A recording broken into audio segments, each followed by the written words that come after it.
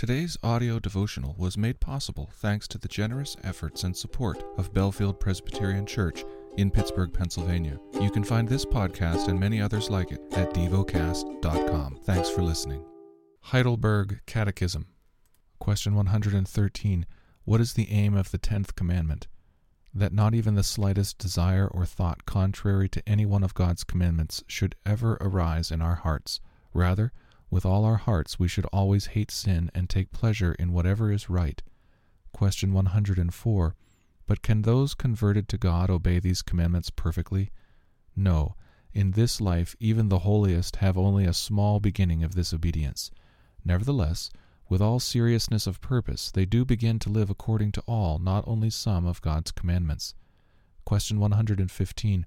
Since no one in this life can obey the 10 commandments perfectly, why does God want them preached so pointedly? First, so that the longer we live, the more we may come to know our sinfulness, and the more eagerly look to Christ and for forgiveness of sins and for righteousness.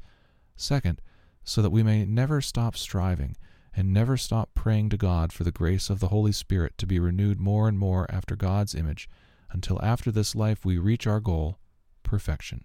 The lesson is from the book of Acts. Chapter 20.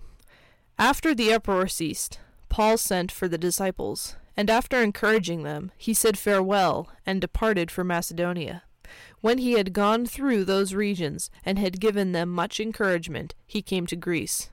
There he spent 3 months, and when a plot was made against him by the Jews as he was about to set sail for Syria, he decided to return through Macedonia. Sopater the Berean, son of Pyrrhus, accompanied him, and of the Thessalonians, Aristarchus and Secundus, and Gaius of Derbe, and Timothy, and the Asians, Tychicus and Trophimus. These went on ahead, and were waiting for us at Troas. But we sailed away from Philippi after the days of unleavened bread, and in 5 days we came to them at Troas, where we stayed for 7 days. On the first day of the week, when we were gathered together to break bread, Paul talked with them, intending to depart on the next day, and he prolonged his speech until midnight. There were many lamps in the upper room where we were gathered. And a young man named Eutychus, sitting at the window, sank into a deep sleep as Paul talked still longer. And being overcome by sleep, he fell down from the 3rd story and was taken up dead. But Paul went down and bent over him, and taking him in his arms, said, "Do not be alarmed, for his life is in him." And when Paul had gone up and had broken bread and eaten, he conversed with them a long while, until daybreak, and so departed. And they took the youth away alive, and were not a little comforted. But going ahead to the ship, we set sail for Assos, intending to take Paul aboard there. So he had arranged, intending himself to go by land. And when he met us at Assos, we took him on board, and went to Mytilene. And sailing from there, we came the following day opposite Chios. The next day we touched at Samos, and the day after that we went to Miletus. For Paul had decided to sail past Ephesus, so that he might not have to spend his time in Asia, for he was hastening to be at Jerusalem, if possible, on the day of Pentecost.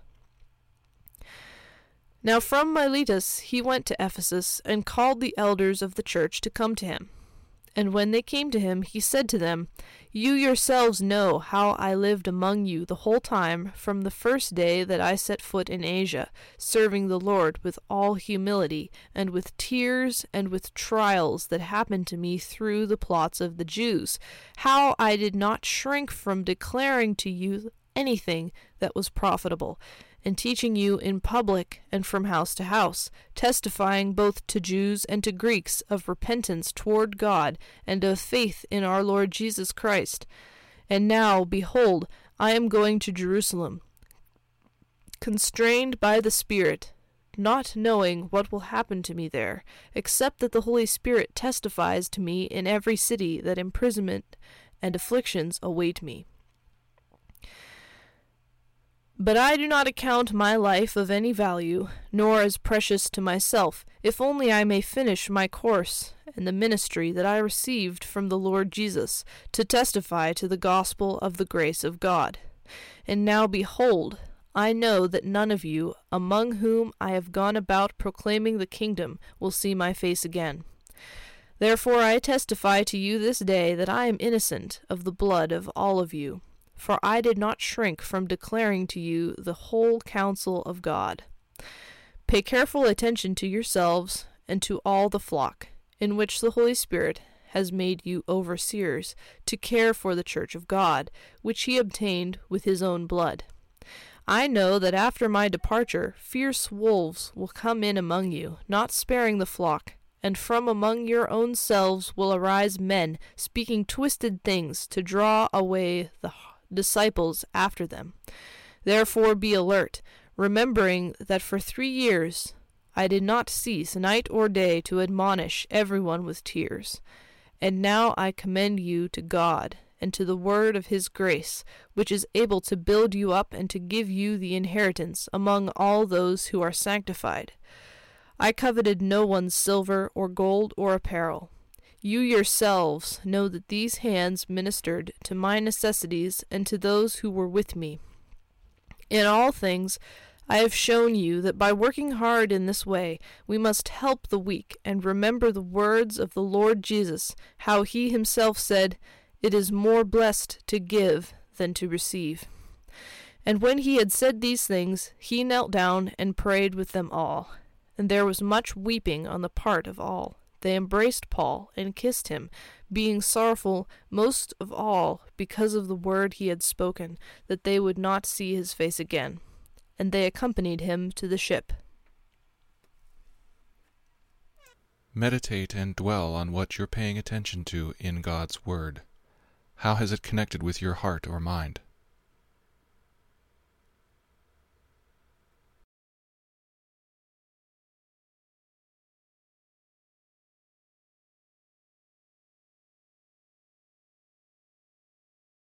Pray to God freely about what has moved you today. Turn your thoughts to Him and enjoy His presence. We offer the following as prayer topic suggestions.